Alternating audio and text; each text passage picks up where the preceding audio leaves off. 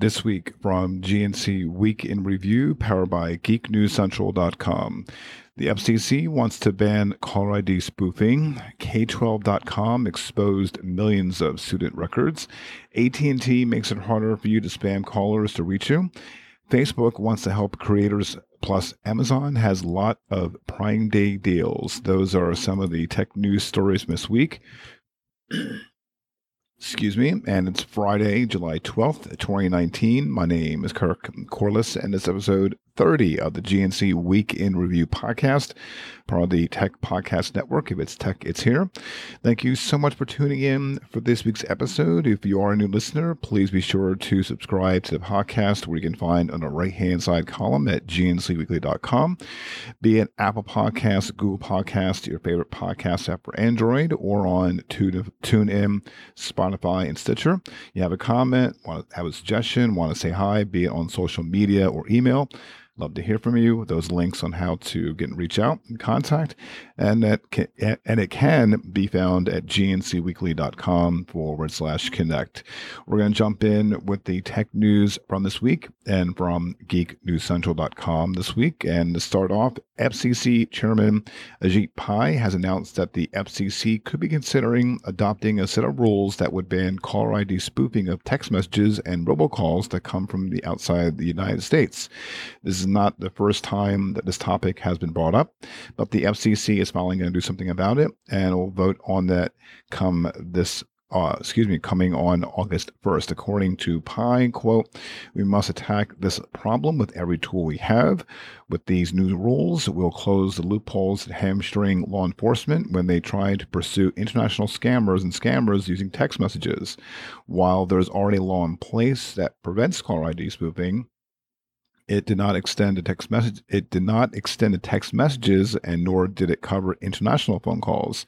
If the FCC votes to go through with it, it will give the organization more authority to combat this problem. In recent times, the FCC has enacted rules regarding robocalls, where they have passed a rule that will allow carriers to block them by default." K12.com, an online education platform, inadvertently exposed the personal information of nearly 7 million students, according to security researchers at Comparatech. The exposed database contained full names, email addresses, birth dates, and gender identities, as well as the school that the students attend, authentication keys for accessing their accounts, and other internal data.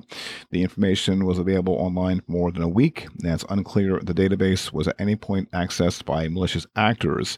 Engadget.com reached out to K12.com for additional information for the exposure, and they're going to update the story if there's more information, and if there is more information regarding what happened, we'll look into it and keep an eye and report back on the next episode, or in the next episode, if it does have any updated news. According to the researchers who discovered the exposure, the issue affected K12.com's Anywhere Learning System, or A plus NYWare Learning System, or A plus LS for short, which is utilized by more than 1,100 school districts in the U.S. The database was misconfigured, resulting in it being publicly accessible and discoverable on Binary Edge and Shodan, two search engines that specialize in indexing public-facing databases. The exposure, which was discovered on June 25th, first occurred on June 23rd and wasn't fixed until July 1st. AT&T is now making its Call Protect fraud caller blocking service a default for its new mobile customers. Now, if you are a existing customer, you don't have to worry. AT&T says it'll make this feature a default for you too in the coming months. AT&T said it said Tuesday it was able to make this change. Make this change. thanks to a ruling by the Federal Communication Commission last month that lets U.S. carriers, quote, aggressively block unwanted robocalls, allowing them to turn on blocking features by default instead of as an opt-in service. For any existing AT&T customers interested in using Call Protect now, you can download the service as an app, or you can turn it on through your My AT&T account. AT&T has already rolled out a suspected spam call alert for existing customers too, and it says it plans to add more tools to fight robocalls in the coming months. Over on CNET.com, there is a huge list of the Prime Day Prime Day deals with different devices. There's a full list here. I'm not going to go through all of them. Amazon Prime Day starts this upcoming Monday. They have released. Amazon has revealed through a press release a list of which Amazon devices will be on sale, what their prices will be. Like, for example, the Echo Input for $15. And there's the Amazon Echo Dot that's available now. But for the full list of the full list is on Amazon.com. Also, Amazon says that there's some select device deals that'll hit the site on Sunday at noon Pacific. And you can also ask if you have a Alexa capable device. You can start asking, quote, what are my deals as early as this recording, so you can check it out. Again, I'll have a link up in the show notes that you can peruse on your own. As VidCon gets ready to take place between July 10th and July 13th in Anaheim, California, which is this past Thursday, and tomorrow, which we're recording now, is Saturday. Today is Friday. So between this past Thursday or Wednesday, I'm getting my days mixed up. Excuse me. I'm sorry. Facebook announced that is introducing more ways for them to earn money on its site, starting by giving them the ability to choose better placement for ads in their videos. Facebook says that in order to better support videos that may not have a, quote, natural break for ads, creators will now have the choice to include non-interruptive advertising formats such as pre-roll or image-based ads. Also, creators on Facebook now have the ability to offer access to supporter-only groups for a monthly fee as part of a new, quote, fan subscription feature. In exchange, viewers can interact with creators in a more private space where Facebook says it hopes people can, quote, form deeper communities and stronger bonds with one another. Creators can use the service to offer special rewards to people willing to pay a few dollars per month for their content, including merchandise discount codes and exclusive streams on Facebook Live. Also, Facebook is giving creators new tools to better track and manage their audience engagement. They can start sharing their fan demographic with brands for improved ad targeting and ensuring that their partnerships are reaching the right audience, all through the Brands Collab Manager feature that was revealed at last year's VidCon. Uber is adding a nude ride option that aims to make your journey a more personal and relaxed affair. Uber Comfort is an upgrade on the everyday ride and ensures you have extra legroom in a newer mid-sized car where you can make advanced requests relating to things such as the temperature and whether or not you want to chat, choices which have until now only been open to Uber Black customers. The option is available at select cities across the U.S. and it can only be offered by Uber drivers with a rating of 4.85 or higher. Uber hasn't really exactly explained how much this option will cost you. So you may want to check out the Uber app to see if that option is available and also the cost for it. Hulu has announced a new live guide showing which live TV shows are available to watch on the streaming service right now, and also what's coming up in the next 2 weeks. The live guide works like a traditional TV guide, displaying the times and duration of the shows available on Hulu Plus Live TV. The live TV service lets users stream channels like ABC, Fox, NBC, and CNN through the internet as part of their Hulu package. To access the live TV guide while watching Hulu, hover over the icon of the three lines in the bottom left corner of the player bar. This will show live shows by channel and time and can be filtered by categories like sports, movies, news, or kids. There's also another feature, Hulu feature. 4K streaming is back on fifth generation or later Apple TVs and and Chromecast Ultra devices. Apple has updated the MacBook Air and the entry 13-inch MacBook Pro with newer hardware, and in one case, a price cut. The MacBook Air is $1,099 or $999 for students, and introduces a True Tone display to the lineup. Also, there's no longer a 12-inch MacBook to buy. The 13-inch base MacBook Pro has a quad 8th generation Intel chip inside, either a 1.4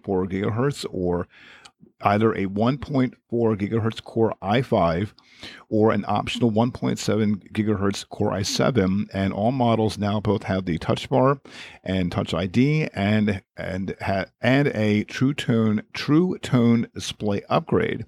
The Pro will start at $1,299, $1,199 for students, with 8 gigabytes of RAM, a 128 gigabyte SSD, and 2 Thunderbolt 3 ports. $1,499. There's also a model, the Pro, $1,499 with a 256 gigabyte SSD. Nintendo has announced the Nintendo Switch Lite. This is pretty much what the rumors were saying, where the console will be priced at $199, making it $100 cheaper than the regular Nintendo Switch, and where its controllers cannot be removed. It also cannot be connected to your TV, so it looks like the emphasis is being placed on portability.